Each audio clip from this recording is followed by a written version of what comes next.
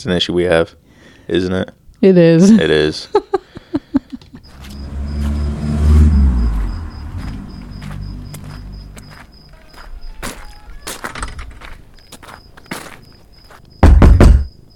Hello? Is there somebody there? It's the Deliver Us Some Evil podcast, motherfucker.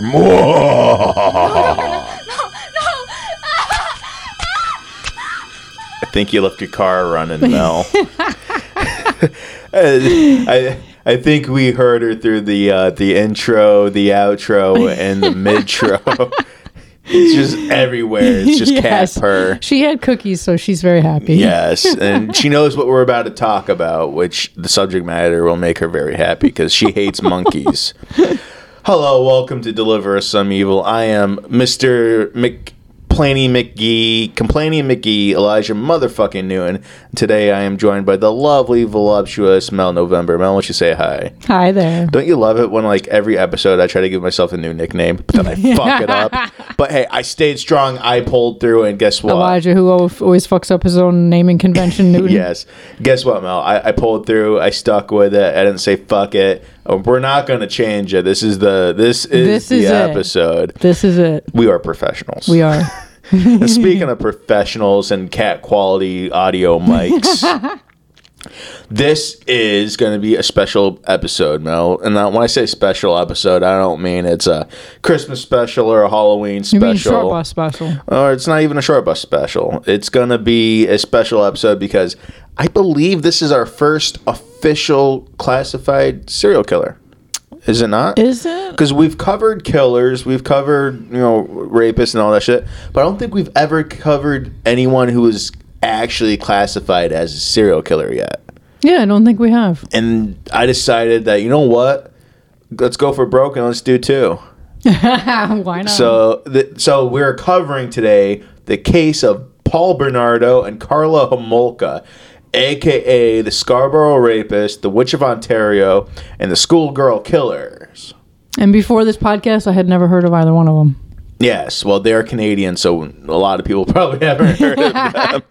But it was interesting because I've known about these two for a while, but I didn't really have like a vested interest in making them a case like as early into our podcast as we are. Yeah, I was trying to get like other people like the Taco Bell Strangler, John Doe Duffel Bag, yeah, because they're more recent and they're American cases that like Taco Bell Strangler isn't as well covered as some of like the other cases from the 90s and stuff. Yeah, for American serial killers, but John Doe Duffel Bag was like 2012, I think. It was like right around there. It was in New York. It's a local case, fairly recent. But then it was during the Luca Magnotta case that I came across Karla Homolka's name and her connection to Luca Magnotta. Oh, that's right. He was on social media saying that he was dating her or something. And that was a big deal. And I think I understated in that episode how big of a deal it was for him to connect his name to Karla Homolka.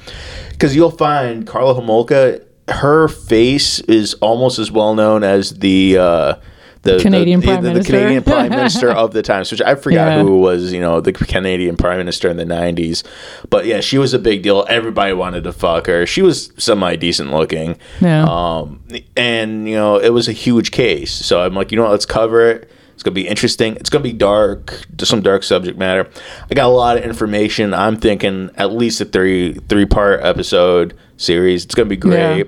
And you're going to hate every moment of it. I know. Because I know your whole weird thing is like, I can listen to a guy dig up a woman, put her in his red flyer wagon, and bring her home and live with her for 10 years. I'm okay with that. Children being murdered, I'm okay with that. When it comes to men being eaten and raped and eaten by cannibals, I'm okay with that. But when it comes to women being beaten and raped by a couple, it's like, no, I can't necessarily deal with that. Hey, I've had trouble with a lot of stuff that we've covered. Like what? Like what? Like the evergreen attachment quote therapy cult that's shit. Light stuff, man. Come on, you're barely even in it. You're like dipping your pinky toe into stuff. Man, just going through those videos that we have. It was pretty rough stuff. That's rough. We will be finishing that series. There's a part 2. We are working on it. We will get it to you. It's just, man, I'm just trying to find the motivation to get back into that. That's some heavy stuff. It is. But yeah, today we're covering Paul Bernardo and Karla Homolka. I think we can just get right into it, right? Let's We do don't it. really need much more further intro. So for those of you who don't know, just a brief overview of the case. They are a married couple who I think they killed like 4 or 5 schoolgirl-aged teenage girls in it's like Ontario or whatever in the province they lived in over the course of a couple of years. Like I think their marriage is only like 3 years long, like 3 years old before they like got arrested. But yeah, it was a big deal because like it wasn't necessarily just about their crimes. This story is about what happened to them and between them and to society and the stuff court cases during and stuff. during the trials, because the trials were a huge deal, and we'll cover that. But essentially, I feel like justice wasn't served by the end of the trials, and we'll get into it when we get to that point. But yeah, I was left very unsatisfied with the outcome of this trial. Yeah. And I felt cheated. I felt cheated, motherfucker. And Write no a one letter likes to to the feel Prime Minister. cheated. Yeah, I will. Although the current Prime Minister is Trudeau and he's a socialist, so he might actually be in support of the outcome of this case. But yeah, let's just get into who Karla and Paul Bernardo are or were. So in the early days, so like I don't know how to structure my story. I'm going to start with the early days of Karla Homolka and get into her childhood a little bit. Okay. So Karla Homolka, also known as Karla Leanne Teal, which I believe Teal was an alias that Paul Bernardo got from one of his favorite movies about some crazy shit. I'll get the backstory on that for the next episode, but it's a pretty big, like movie that he got. Yeah. The last name of a character was named Teal or whatever, so they got that. But she was also known as Leanne Bordelais. I think that was a married name after she, the whole thing. But she was born on May 4th, 1970 in Port Credit, Ontario, So Canada. she's just a few years older than me. Yeah. Just a few years older than you. And Karla was the eldest daughter of Carol and Dorothy Homolka's 3 daughters. Now, it's Karel. I don't know if that... Carol? Is it Carol or Carell or whatever? Probably Carol. Yeah. That seems like a weird male name, doesn't it? But I got that from the papers. I like most of the information on this case and from most of my cases, I got this directly from the papers. Okay. So, yeah, I don't know, fucking know, but that's how they spelled it. So that's how I wrote it down. It's kind of weird, but I'll keep it there. She's the oldest of 3 daughters.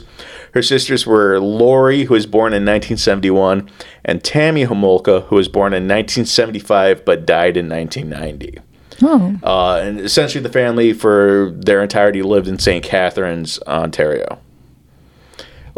Which, again, is like I don't know if it's like a town or like a province of Ontario, but Canada is fucking weird with its structure. Karla Homolka began working a part-time job at a pet shop while attending Sir Winston Churchill Secondary School, which is that like their equivalent of like high school? I actually don't know. I want to say it's high school for them. Yeah. After graduation in 1988, she was hired by Thorold Veterinary Clinic to work as an assistant. Later, she would take a similar job at the Martindale Animal Clinic, from which she stole drugs that were used in her crimes. Oh, shit. Yeah. Yeah, you can get some heavy-duty stuff there. Yeah, you can. And you'll find out how heavy-duty that stuff is. So Karla Homolka was 17 years old when she met 23-year-old Paul Bernardo at a Scarborough restaurant on October 17th, 1987, while they both were attending a convention in Toronto. So that's kind of... She's essentially still in high school. Yeah, so she's still in high school. That's where they met. This leads me to believe that the age of consent, at least in like the 90s, was like 14, 15-ish in Canada. Maybe it's like a province, maybe it's just Ontario, but it seems like it's a bit of the Wild West still there, right? I don't know how I feel about it. How do you feel about that? Just, I mean, to me, it kind of proves that the age of consent thing is just arbitrary. Well, I mean, the only logical number to choose is 25, but that's because we're not fully mentally developed until we're 25. Yeah. So it's like any number below that to me is just like arbitrary. Now, I'm not saying I'm into banging 13-year-olds. I'm just saying that it's an arbitrary number. Yeah, it's a social convention. Yeah, you have to pick a number. You have to pick a number, and someone's like, you know what, 18 is just old enough to get fucked. For whatever reason. Yeah. Paul proposed to her by December 24th, 1990. Okay, so that was a few was years after they met. Yeah, it was 3 years after they met, just about. Yeah. That's when they decided to get married. And that's pretty much all I got on her early life. Again, that's all the newspapers were saying. I'm sure if I decided to pick up a book on, like, one of the many books written about her and him, that I'd have a lot more information. Like, oh, she was being this or raped. But I don't have any of that from the papers. Right. So I'm not really going to, make any speculations. But I will say that a lot of what this case is will eventually turn into, it's just pure speculation. Yeah. Pure speculation and happenstance and people coming up with assumptions based on her being a woman. Oh, okay. I get it. Which, it's very, it's not in your face them saying, oh, it's because she's a woman. Yeah. But you can tell that she's read between the lines. Yeah, eventually read between the lines and you'll see that there's a lot of preferential treatment going on with this case. Okay. Which to me is why I'm, like, really interested in it. Yeah. Because it's something that, like, honestly, it kind of explains the way way governments work, where it's like, they make a mistake, they know they make a mistake, but they decide to ignore the mistake and continue forward, knowing that mistake existed, because eventually people will just forget about the mistake and not give a shit about it. That sounds very much, having worked for a government contractor, yes. That sounds very much like how government employees think. Yes, that right? It's not my problem at 4 o'clock. Exactly. So that's all we got on her. And this brings us into Paul Bernardo, who I think has a much more interesting backstory than she does. She's kind of got like that milquetoast Canadian backstory. Yeah. He's got something that you would expect to have, like a serial killer to have. Right, yeah. The serial killer in training. Yes, which again is a preferential treatment because the newspapers got more about his backstory than hers or not. Yeah. And which way does that go for the benefit? Yeah. Yeah. But Paul Bernardo's mother, Marilyn, so not only did I get the backstory for Paul Bernardo, I got the backstory for his parents. Yeah. It goes pretty deep. It's a pretty big deep dive. So Paul Bernardo's mother, Marilyn, was adopted by the well-to-do Toronto lawyer Gerald Eastman and his wife Elizabeth. Marilyn was raised in a happy, genteel household. Okay. They were very specific on the genteel part. Marilyn ended up marrying a man named... Yeah, very bougie. Marilyn ended up marrying a man named Kenneth Bernardo, who was the son of an Italian immigrant and an English woman. Like, I needed to know that his mother was English. With the last name Bernardo, I was just going to assume they're Italians. And just keep it at that. Yeah. Kenneth's father made a very successful life for himself in the marble and tile business, but was abusive towards his wife and children. Oh, wow. So it seems like Granddaddy had some issues, didn't he? Yeah. And then Kenneth did not go into the family business, but became an accountant instead. And Kenneth and Marilyn married in 1960 after her father did not approve of Marilyn's first suitor, who did not have the education that he demanded of his son-in-law. Damn, right? You ever had that issue with your daddy? You ever say, no, don't marry that guy, he's not smart enough, he's not educated enough? Or did your parents just not give a fuck? They were just like, the first schmuck that wants you, go, get the fuck out of here. They were not very communicative in general. In general? Yeah. So you never bothered to bring, like, boys home to meet the parents, meet the folks? I brought 2. Yeah. How'd that go? Did it go as well as this one? Well, my mother's cooking made one of them sick, but otherwise they weren't particularly interested in what I was doing. I feel like that's like a staple of your life. No one really gives a shit what you're doing. Yes, that was pretty much how I grew up. Hands across America. Hey, any longtime listeners of our show, of our like 20 episodes, are gonna get that reference, okay? And the rest of you, fuck you. Listen to our other shit, you'll find it out. Oh God. Read between the lines. Yeah. So Kenneth's dad was a bit of an asshole. Kenneth was a bit of an asshole. They're all a bit of assholes. So eventually, Kenneth and Marilyn settled into a nice middle-class neighborhood in Scarborough. To onlookers, the marriage was a storybook on the inside, and it was just, no. Yeah. So now they're like, oh, it's a storybook. The inside, it's a rotten fucking apple. It sucks. It's like, you pick the apple off the tree. It's firm. It's firm like a prostitute's ass. You can bounce a quarter off it, and it's just, right. Looks delicious. It's shiny. It's waxy. It's red. It's bright. You bite into it, and there's like worms, and it's just rotten, and it's just disgusting. And that was their marriage. Might have actually involved some prostitutes at some point. So they settled in a nice neighborhood, and everyone was happy for them. It was just, shitty on the inside, beautiful golden polish on the outside.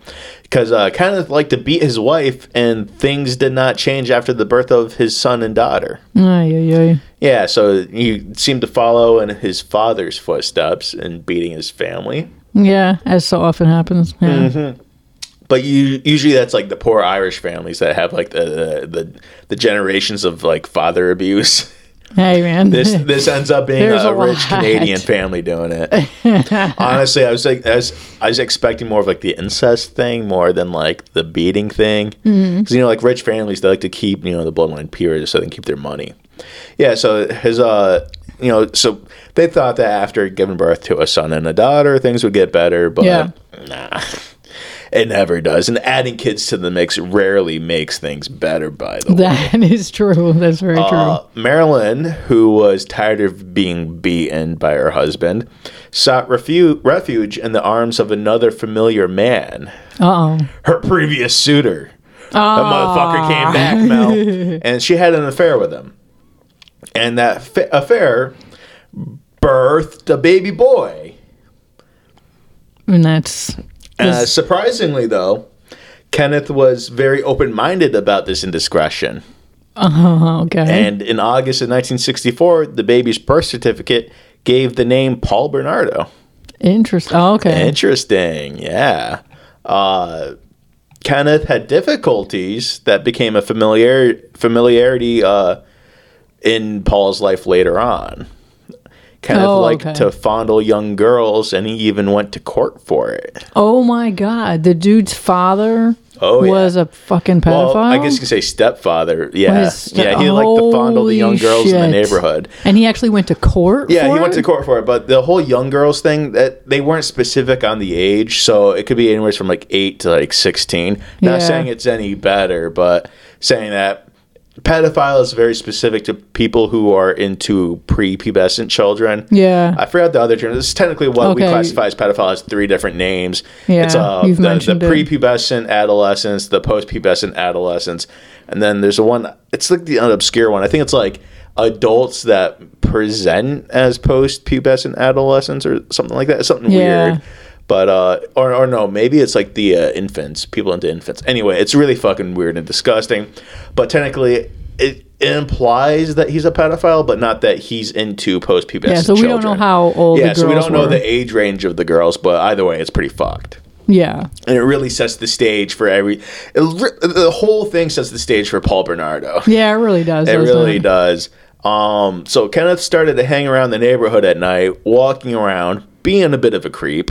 His favorite pastime when he wasn't touching was looking. He was really into looking. Man. So Kenneth Bernardo loved looking into the windows of young women and little girls as they changed. Oh my God. Was your bedroom on the first floor or second floor? Mine was on the second floor. Aren't you glad your bedroom was on the second floor? I'm sure glad mine was. What's the thing I don't get about like movies and TV shows where like, we're going to show this woman like seductively taking off her clothes in front of a window with the curtain open. What kind of mother raised those women? Look, let me put it this way. Curtains closed, blinds down. That was a common thing. Like I wasn't even being a creep, but like I like go on a night jog or just ride my bike at night or like play like Catch the Killer or was it manhunt at night with the guys in the neighborhood.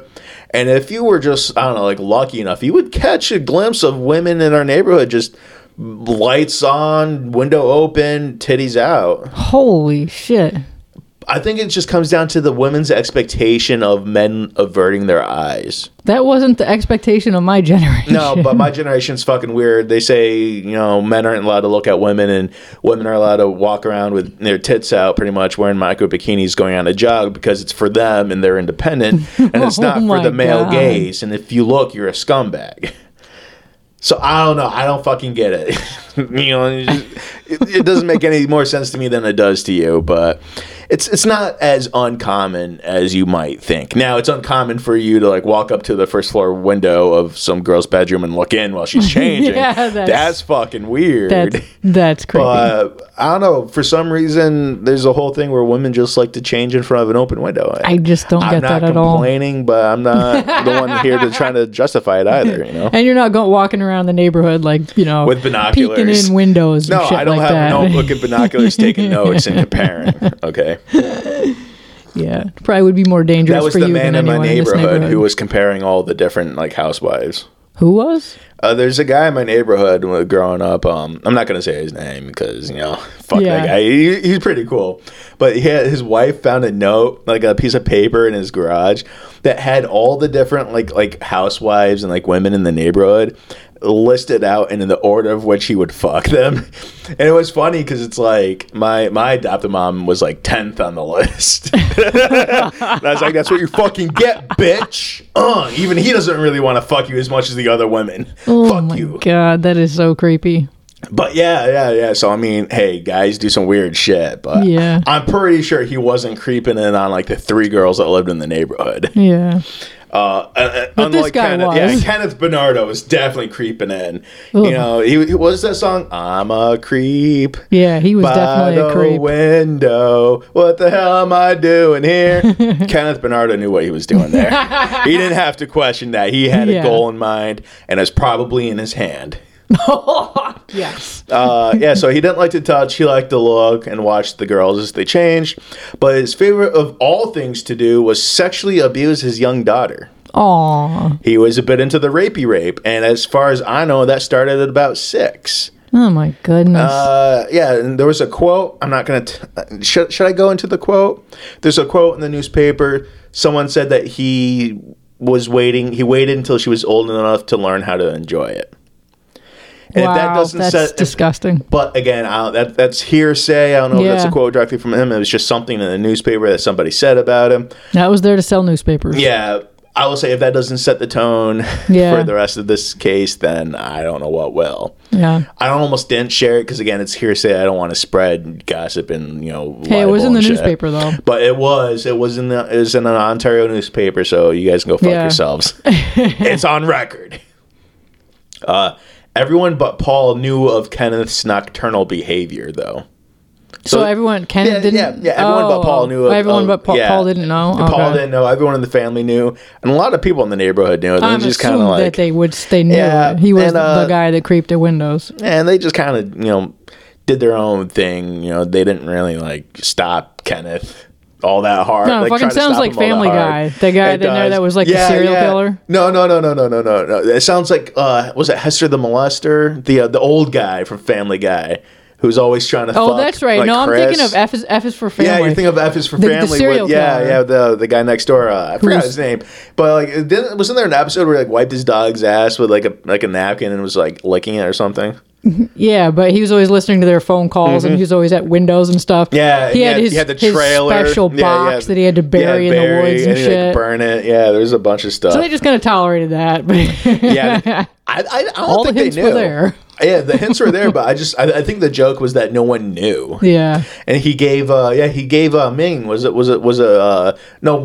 Her name was Win-Win. Yeah. They gave Win-Win the idea to poison her husband. Yeah. I mean, it was kind of like that. Like everyone just kind of knew, but they didn't say anything. And everyone knew of Paul. Everyone but Paul knew of kind of this nocturnal behaviors. And due to not being desirable by her husband, Marilyn entered into a bit of a depression. Oh, poor Marilyn, poor rich girl. See, that's rich girl problems right there. My husband's a child molester. My children are being beaten and molested by him, but my husband no longer wants to fuck me. I'm gonna be sad and feel sad for Maybe myself. Maybe because you're not 16. Maybe you're not a 12-year-old. Have you ever thought about that? Maybe those bitches are stealing your husband's attention. So ever since her affair with the unnamed suitor, because no one ever mentioned the guy's name, I don't even think anyone, even Paul, knew the guy's name.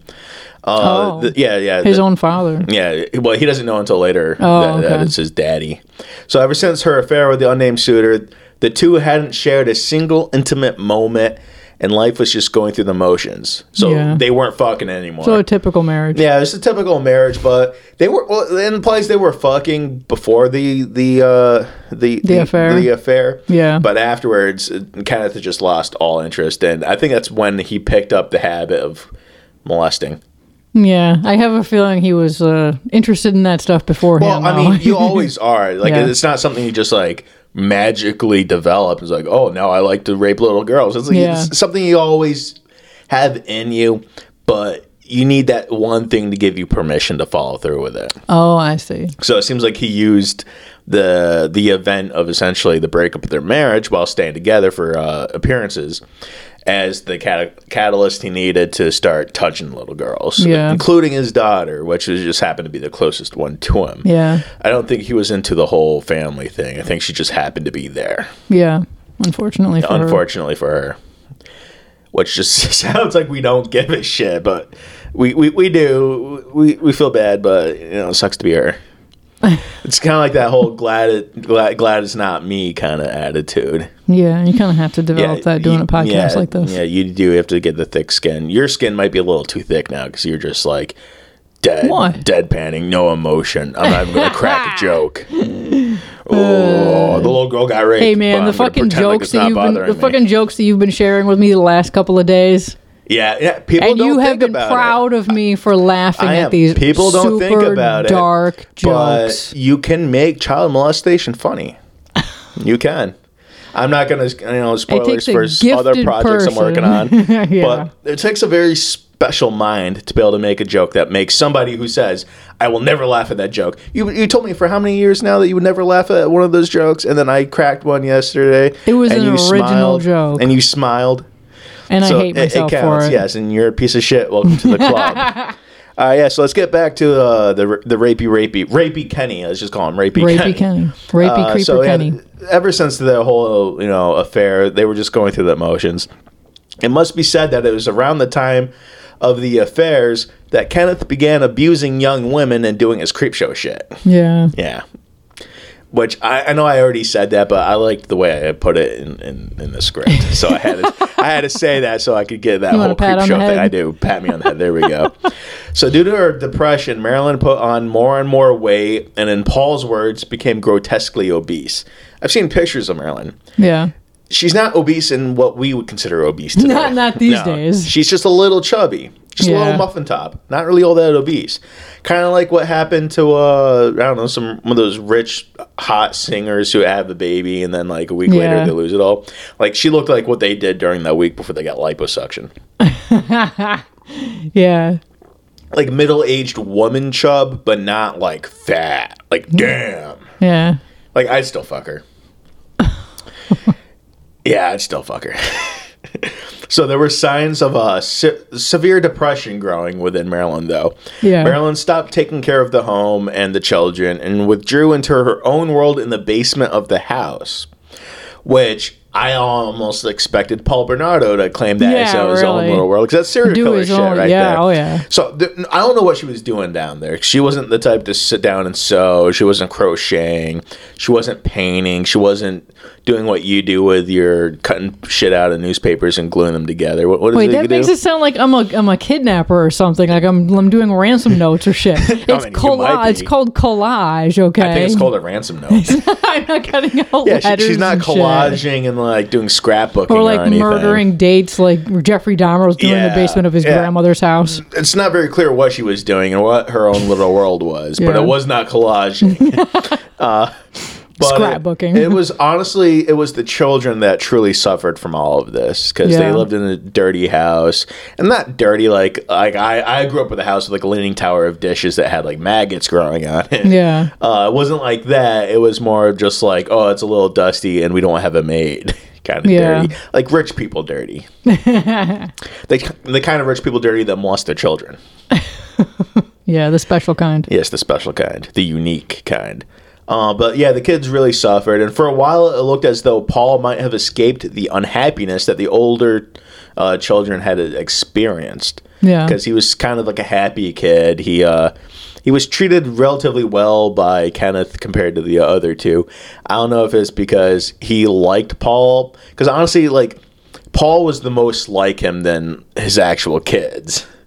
And the fact that he goes on to become a rapist and killer. Yeah. He's So like, it's like he inherited. He was his spiritual son, even though he wasn't his actual genetic son. Yeah, but again, it might have also been like, that's someone else's kid. I can't hit them like I can hit my own. Oh my god! It might be a mix of the two, but it seemed like he was escaping the depression of his parents and escaping the abuse and all that shit suffered from by his older siblings. And by all accounts, Paul was described as a happy little boy who smiled quite a lot, just always smiling. Which just proves that he's suspicious as shit. Anybody who shows their teeth that much on a consistent basis is a fucking psychopath. I'm just saying. Proven. I don't trust them. Paul was so cute with his dimpled good looks, and I have to say, Paul Bernardo and Karla Homolka, good looking. Yeah, they're actually good looking. It's fucking weird. I know serial killers are almost never good looking, but these two were actually pretty good looking. So he was a good-looking kid. He had a sweet smile that many of the mothers in the neighborhood just wanted to pinch his itty-bitty little witty cheeks whenever they saw him. You probably would have pinched his cheeks, too, because what do we all know about middle-aged spinsters? Babies are crack for them. They're your crack. Do you deny that? Do you know that I have never held an infant in my arms? I've never picked one up. Are infants babies? Babies. I've never picked up a baby. How many opportunities have you had to pick up a baby? Hey, man, I've had them shoved in my face, and I'm like, no. Yeah, but were you middle-aged at that point, or were you just a confirmed spinster? Confirmed spinster. Yeah, you weren't middle-aged. See, you got to be a middle-aged I think I was in my spinster. 30s. Damn, that's how the spinster title started for you? That's how early it was? 30? Yeah, it started when I was forever, actually. Like college? Wait. Even before college. I've never been interested in kids at all. Really? Really. So then what's the point of sex in your life then? Are you one of those weirdos that's like, sex is free and it's all about pleasure and there's no product that comes from sex ever? I never said that. I'm just saying. I'm just asking. I'm trying to fill in the lines here. Get between the lines a little bit. Get right between your peanut butter and your jam. Yeah, I was celibate for a long time. Celibate of pussy? What? I was celibate too, but I sold a lot of pussy. Yeah, C, I'm not saying celibate of what? It's a C, motherfucker. C by itself is an S sound, all right? We already established that. Yeah, that's right. Trying to pronounce Polish names. Fuck Polish names. All right, so Paul Bernardo was essentially the perfect child that everybody in the neighborhood wanted. He was well-mannered, he did well in school, and was handsome, especially in his little Boy Scout uniform. Oh my God. Yes, he was a Boy Scout. Now, I will say this. There is no indication that he was ever molested as a Boy Scout. Yeah. However, given what we know about what he becomes, and the fact that he was involved in the Boy Scouts until like his late teens, he might have molested a few Boy Scouts. He himself might have, or might have been molested? Might have molested. But that's just pure speculation based upon what he becomes in life. Not on any. Because it doesn't come out of nowhere. It doesn't come out of nowhere. Especially what he does, literally does not come out of nowhere. But I would not be surprised if he was at least a little interested in the Boy Scouts he was watching. But no. And not saying all Boy Scouts were molested or molestees. I will just say that the stigma may ring a little too true in some states. So as Paul Bernardo grew up, he became more and more involved in scouting.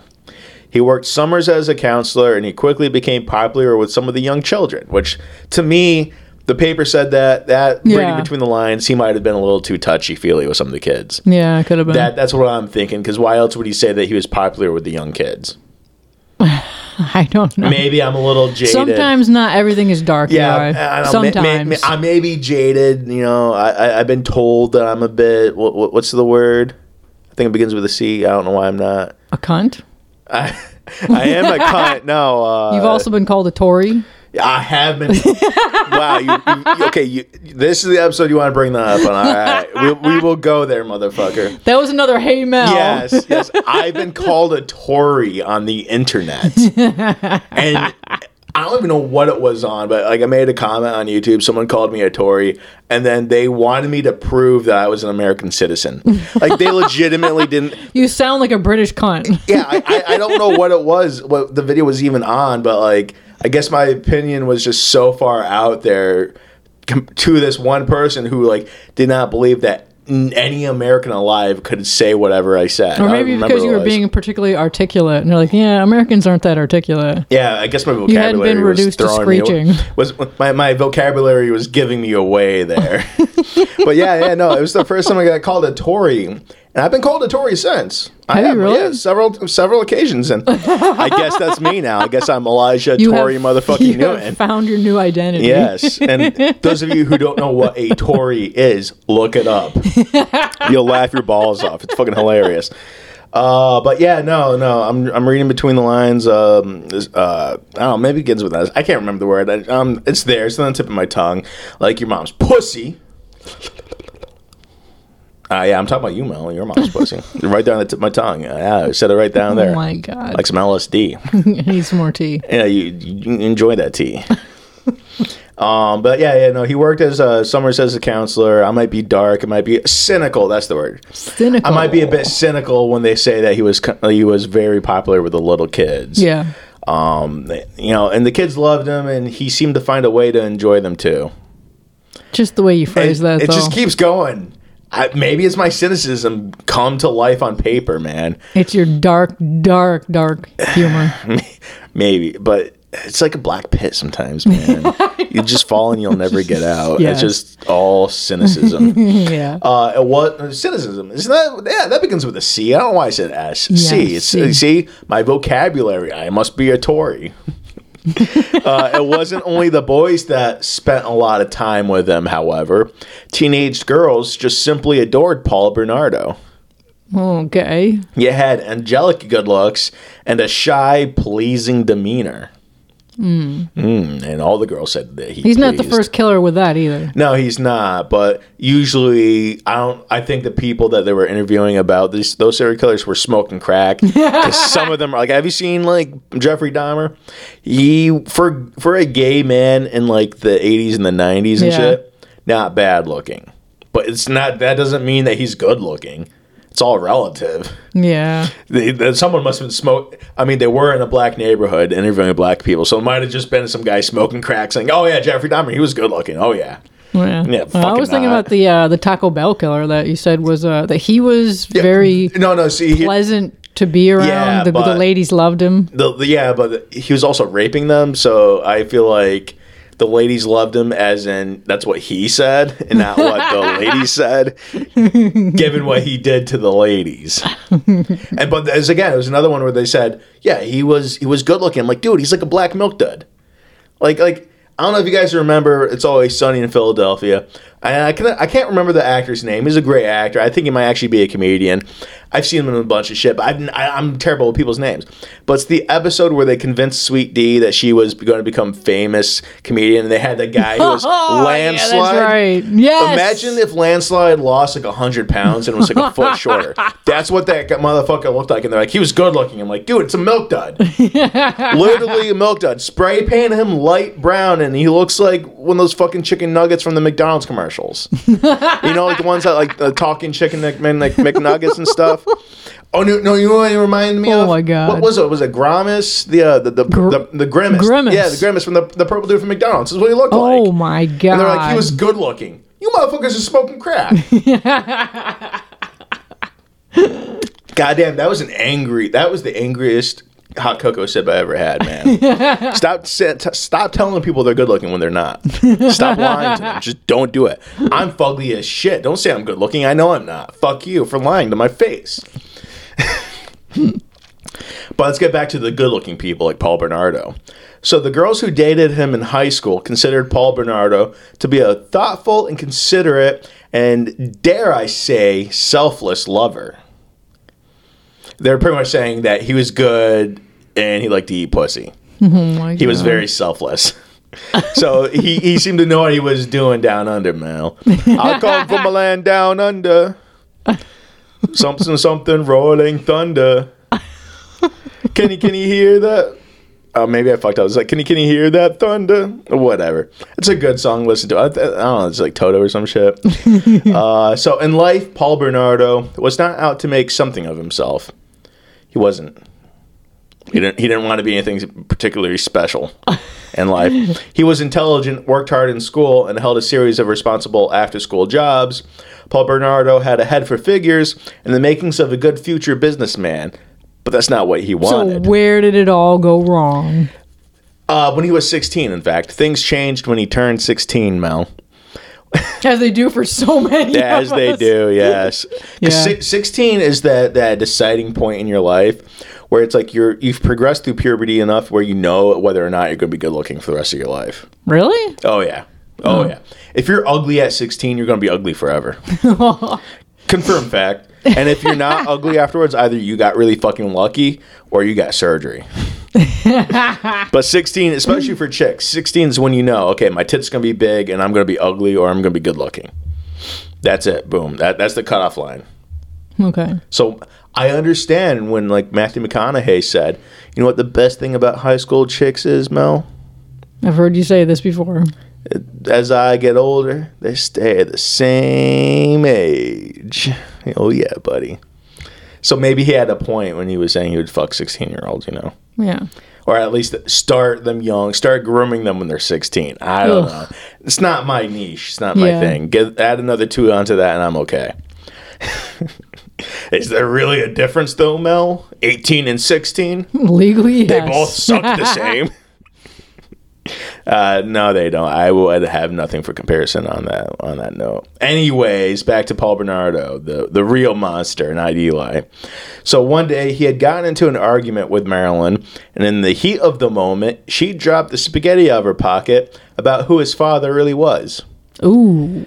So he didn't know till he was 16? Oh, yeah.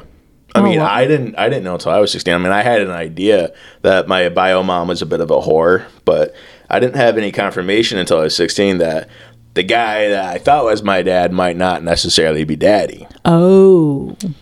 But, I mean, you kind of have to expect that when he's listed as her boyfriend on your birth certificate because she's married to another man. You know what I mean? So, like, I didn't really... That's a pretty big clue. Yeah, I had that clue. I knew of that clue. But for some reason, it still kind of stung a little bit when she said so. I'm so fucking laughing. You're a piece of shit, too. See, you're proving it right there. I know. Yes, laugh at my pain, Mel. Laugh at my pain. And to this day, I still don't know who the sperm donor was. But my options are a guy who liked to wear prom dresses, get drunk underneath like bridges and pass out, and a mentally retarded man with no job. Those were my choices, Mel. Those were my choices. And I also had to walk uphill both ways and barefoot in the snow to get to school. But you're a white man. You're so fucking privileged. Hey, man. You are so privileged. Fuck you and your male privilege. I don't want to pull my white privilege card out on this one, okay? I want to keep that. I got one more hole punch left. You know, yes, you do. You better hold on to that. You get 10 punches before you have to get a new card, and that's a whole hassle. So I want to save my last punch. Though. It's the paperwork, man. See, that's what black people don't understand. White people love paperwork. I might be black because I fucking hate paperwork. Don't ask me to sign my name on the shit. Hell, if I get a contract right now, some company's like, I want to give you a $10 million contract, they're going to be hard pressed to get my name on that fucking piece of paper because I just don't like signing shit. Yes, I've seen you. That shit will sit on the kitchen table for like 6 weeks, and it's like, you could have like $10 million if you just fucking sign that. And like, hey, I'll do it later. Yeah, I'm playing Skyrim. I'll just like procrastinate that shit. I just don't like signing my name on that shit. I'm like, even at work, like when we worked for that one company, man. And they were like, the supervisor come like, I need you to sign off on this. I'm like, I don't fucking want to sign shit. No, you don't. Go to someone else. I'm not here. Like Swayze, I'm a ghost, motherfucker. I don't exist. This is not the employee you're looking for. Someone else is accountable because it sure shit isn't me. I didn't put my name on that shit. So I was 16. The guy in an argument. Mama decided to pull out a photo of the man that she kept all these years For literally the specific moment. It sounds like you kept it right in her pocket every single day, waiting for that right moment. To pull waiting that for Uno him to reverse. be an asshole to her. So And she you're pull like, that Uno reverse card real quick. Change that attitude real quick. The effect the truth had on Paul was exactly what his mother wanted. It completely devastated him. He was destroyed. It kind of reminds me a lot of Ted Bundy, because Ted Bundy was a bit of a bastard. Oh yeah, that story. And that really affected him with not knowing that his daddy wasn't his daddy. And his mother didn't want him when he was born. Yeah, right. Yeah, something like that. Yeah. So hey, look, two bastards who grew up later to become bastards. Yeah. I love that word, bastard. Yeah, bastard. But essentially that's what she said. She's like, you a bastard, and just completely destroyed the kid. His whole world was cherry pies up until that moment. And and after that it completely changed his opinions of and attitudes towards women. Surprise, surprise. This guy who was selflessly going down on all of his girlfriends and treating them right, and being a selfless lover, started to get a little not raping and murdering any women. Went a little sour after this one particular moment. And they say your mother doesn't affect how you treat women. Oh my goodness. Yeah, man. It's kind of it's a little dark. I see a little bit of myself in this moment. I don't know why. So he changed his attitudes towards women, starting with his mother, because he started picking up Kenneth's habits and attitudes towards women. Wait, were they going like father and son going to creep on like girls? I would like to think they were. Windows? Oh, Jesus. I would like to think they were, because I believe in father-son bonding, and no matter whatever shape that takes, you have to bond with your father.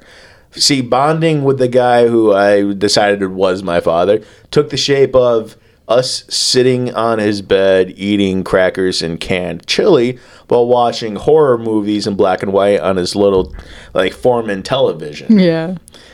And farting. Because he was retarded and that's all he knew how to do. Get a job? Fuck no, he didn't need a job, he had the government. So, hey, just do what it takes, even if it means you got to creep in on the little girls when they're changing. Man. I just got to get that male bonding time. That's a little dark. It is very dark.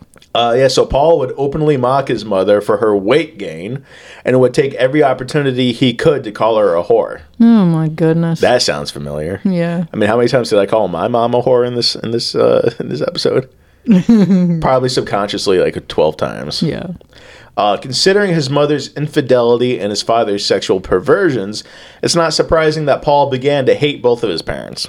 Yeah, that's understandable. Yeah, and it was around now that Paul began to hang out with some neighborhood boys who had a negative impact on worsening his behavior. Oh, goodness. Oh, yeah, it's always the kids from the other side of the track, isn't it? Yeah. So these kids were tough, swaggering macho types and petty thieves. They got themselves into some petty theft. Paul's attitudes towards women grew from contempt to that of treating them like meat.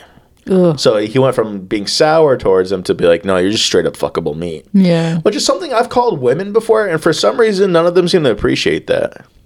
Yeah. I don't know why. I mean, it's true. In a survival situation, I would fuck you, and then I would probably eat you if there's not enough food. And there's not really anything you can do to stop me because I'm bigger and stronger than you. And if you look like a hamburger, then you're a fucking hamburger. It's not my fault you don't have the upper body strength to stop me. Jesus. That's another useless Eli rant that might be funny but had no point. So in the early 1980s, Paul Bernardo and a friend was recruited into Amway. Oh, holy shit. You know about Amway, that fucking triangle the fucking pyramid scheme. Yeah. So Paul used the Amway techniques that he had learned in many facets of his life. Oh, no. Not only just in sales and business, but also in personal relationships. Yeah, this man had Wolf of Wall Street written all over his face. Now I'm picturing him on a date trying to sell a chick a timeshare. Honestly. But I will say this. I never thought that Amway would make a comeback in my life in the way that it has. Yeah. This is amazing. Yeah. And just and the fact that he developed his entire life based around his training with them It's just fucking. It just shows that he's a sociopath with no real like personality of his own. Oh my god. Paul bought as many books and tapes of famous motivational, get rich and famous Holy experts shit. as he could. Really? Yeah. Although Paul didn't make much money from Amway, the philosophy that he embraced from it and other motivational speakers justified his own crude and selfish longings. Yeah. Makes sense. Oh yeah. Wolf of Wall Street right here, motherfucker. Yeah. I forgot that guy's name, but it doesn't even matter. They got a book. They got a movie. He's rich. 6-hour-long movie. Yeah, hey, but that 6-hour-long movie was good. There was a lot of titties in it. A lot of titties, and I approve. I approve of the titties, and I think there was like a nun masturbation joke in there. I was into that. Yeah, it was like a nun lesbian masturbation joke. Whatever, it was done brilliantly. I loved it. Then Paul did the most dangerous thing he could, and that was apply the stylistics of evangelist Jim Baker, which Paul emulated perfectly. Oh my god! So he became a little bit of a baker himself, a mini baker. Yeah, he's just picking all the best people to emulate, isn't he? Seriously. Paul put these techniques to use as he and his friends cruised the bars. Oh my god. Yes, every night they spun fantastic stories about who they were to any pretty girl that was naive enough to believe their lies. It paid off as many willing girls spread their legs for Paul. He was blowing through town, Mel. Oh my god! Honestly, though, that's kind of like my life. I walk down the street and it's just the V formation, the V salute towards me, man. Yeah, and man. I'm not even good looking. Yeah, dude walking around in his fucking like pajama bottoms and a sweatshop. You were fucking mad about hair that. all Hair all fucking chicks like carrying, college like, Dunkin' chicks Donuts. leaning out of the windows, just like whistling at him. I'm like, Yeah. what the fuck? Yeah, but hey, maybe it's because I was carrying a box of donuts. We were coming from Dunkin' Donuts. That's true. It might have been more the donuts than me. Or breakfast migration, like every 6 months. Yeah, every 6 months we go to Dunkin' Donuts. It's only like 3 blocks away, but we go like twice a year. Just to get a box of donuts. It was fucking cold, yeah, it was cold. Man. And we're not doing that again until the warm season, man. Yeah, Fuck that. Fuck that. So by the time Paul went to college at the University of Toronto, his sexual fantasies had developed a bit of a crust. They were becoming more solidified. Solidifying, yeah. Yeah, they were taking shape, taking form, Mel. And they were obviously very crusty.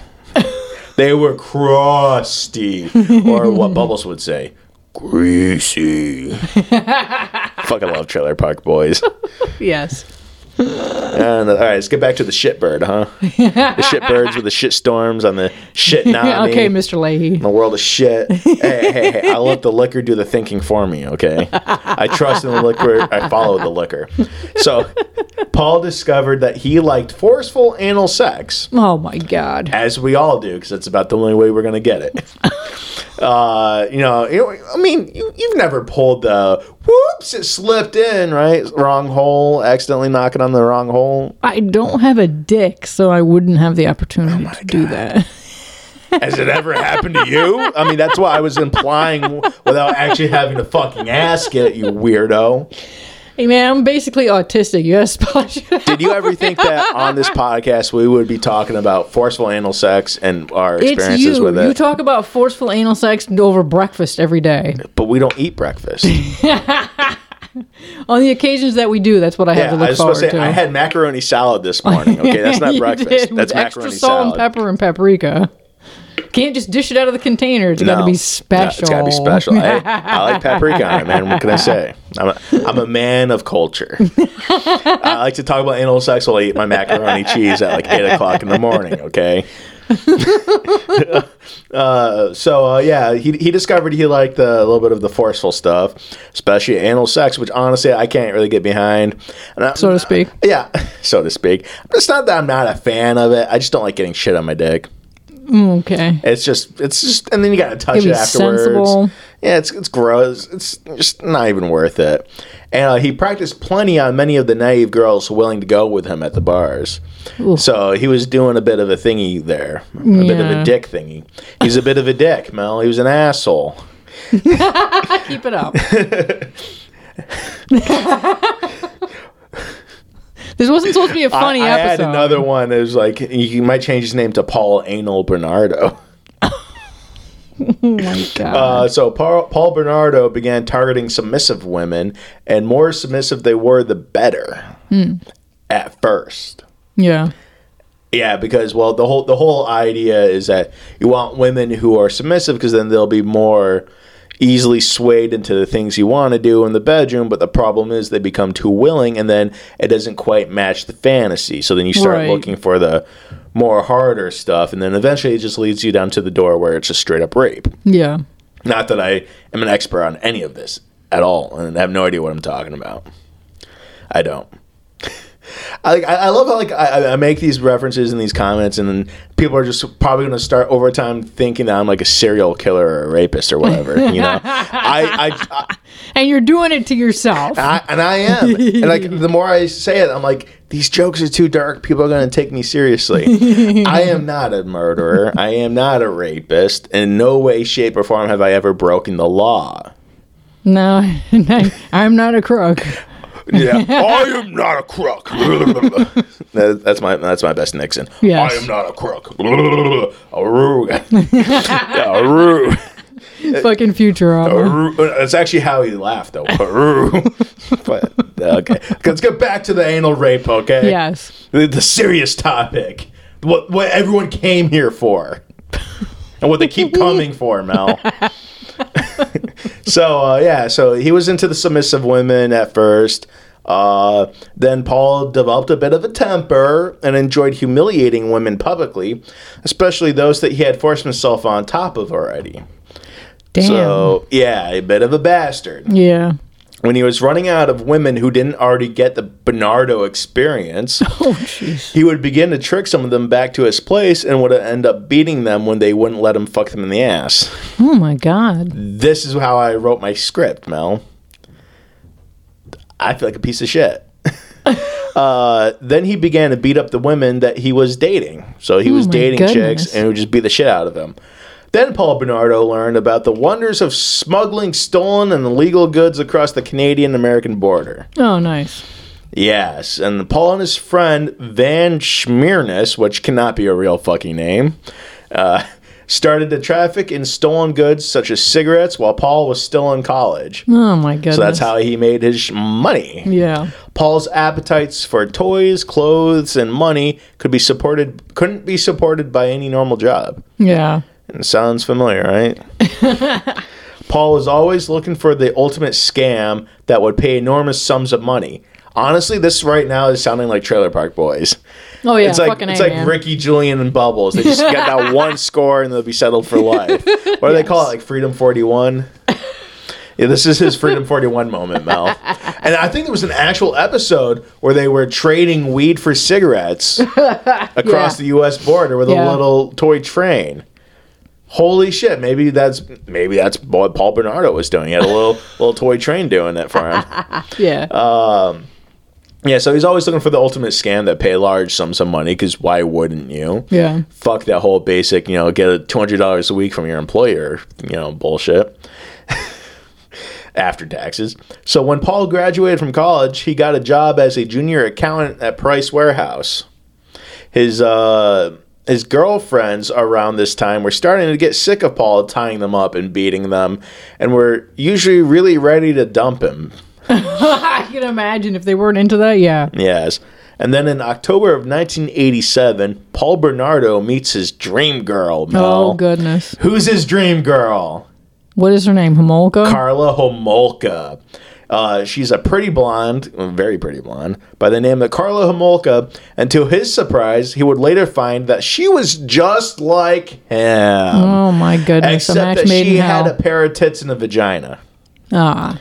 And I think on that note, that's where I'm going to leave this episode. We'll pick up next episode when we discuss how their relationship worked and evenally into the crimes. All the shenanigans they got into. All the white people shenanigans. White people shenanigans, that's right. Yes.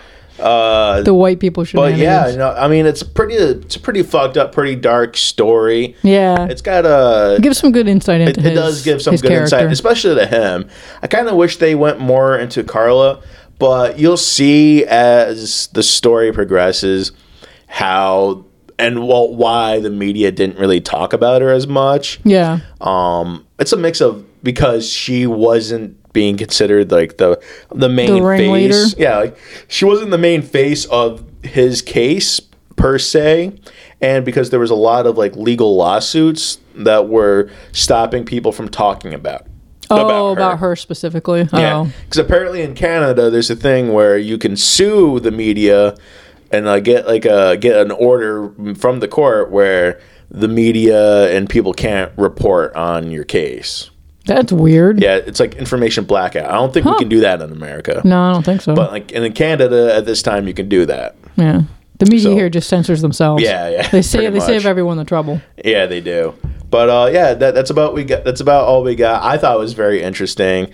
I had a lot more dark jokes, but it would have taken us down a darker path. And I'm sure they will come out eventually. I don't think any of us are quite at that that emotional maturity in our relationship with our viewers where they could listen to funny rape jokes and not be absolutely offended. Yeah.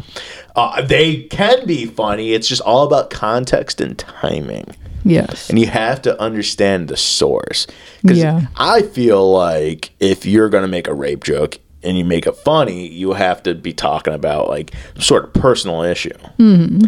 Can't just be some Joe Schmo off the street saying, you know what I like about girls? It's when they stop screaming. Yeah. See, that's a good joke. Funny if said in the right context. And on that note, Mel, do we have any announcements? No, I don't think we have any announcements. We're still doing our social media things. You went through all of the stuff that you're researching this morning, and it was a lot. Yeah, there's a lot. I have a lot in the tube. Apparently, Puka decided that this is the time now to play with her springs. Yes. Usually we lock them up, but we're like, we're winding down. She was sleeping. Hey, she was in my lap. Yeah, she was sleeping in your lap this entire time. And now she's like, the episode's over. Yeah, she's like, fuck this shit. So on that note, make sure you tell all your friends and family about us if you like us. Get them to like us too. Absolutely. Show support. Share the link to the show. Yes. So show your support. Hit us up on our email. Hit us up on social media. Yes. Even if you don't use it, just so we know you guys are out there, and so we can get you guys on a newsletter list or whatever that we can send out weekly updates saying, hey, these are the 2 episodes that we're working on for the next time we're recording. For you to give us feedback, for you to give us suggestions. Yeah, if you have something you want us to do a show on, tell us. I'm not saying that we're having merch anytime soon, but knowing who's listening and who wants to listen and who's consistent and how much is consistent will really push us to wanting to develop things like that. Yeah, absolutely. For the future, for you guys and for us, because unfortunately we're trying to get this to support us and the show is not cheap and we are broke. So and Elijah will be doing all the art for our merchandise. I do all the art for everything because I'm a lazy motherfucker. All the episode art is all Elijah, and our merchandise will be his art. Why would I hire an actual artist to do it when I can doodle a picture half as decent myself? Fuck them. But yes, it keeps us motivated. It keeps us wanting to do this, and it keeps us from what, Mel? Don't fuck in the woods. Don't fuck in the woods. Yes. All right. Thank you. Those of us at Deliver Us Some Evil want to thank you for listening. All of our episodes are available at Spotify, iTunes, or wherever you find your podcasts. For the latest news, check out our Facebook page at facebook.com/deliverusssomeevil or email us at deliverusssomeevilpodcast@gmail.com. And remember, don't fuck in the woods.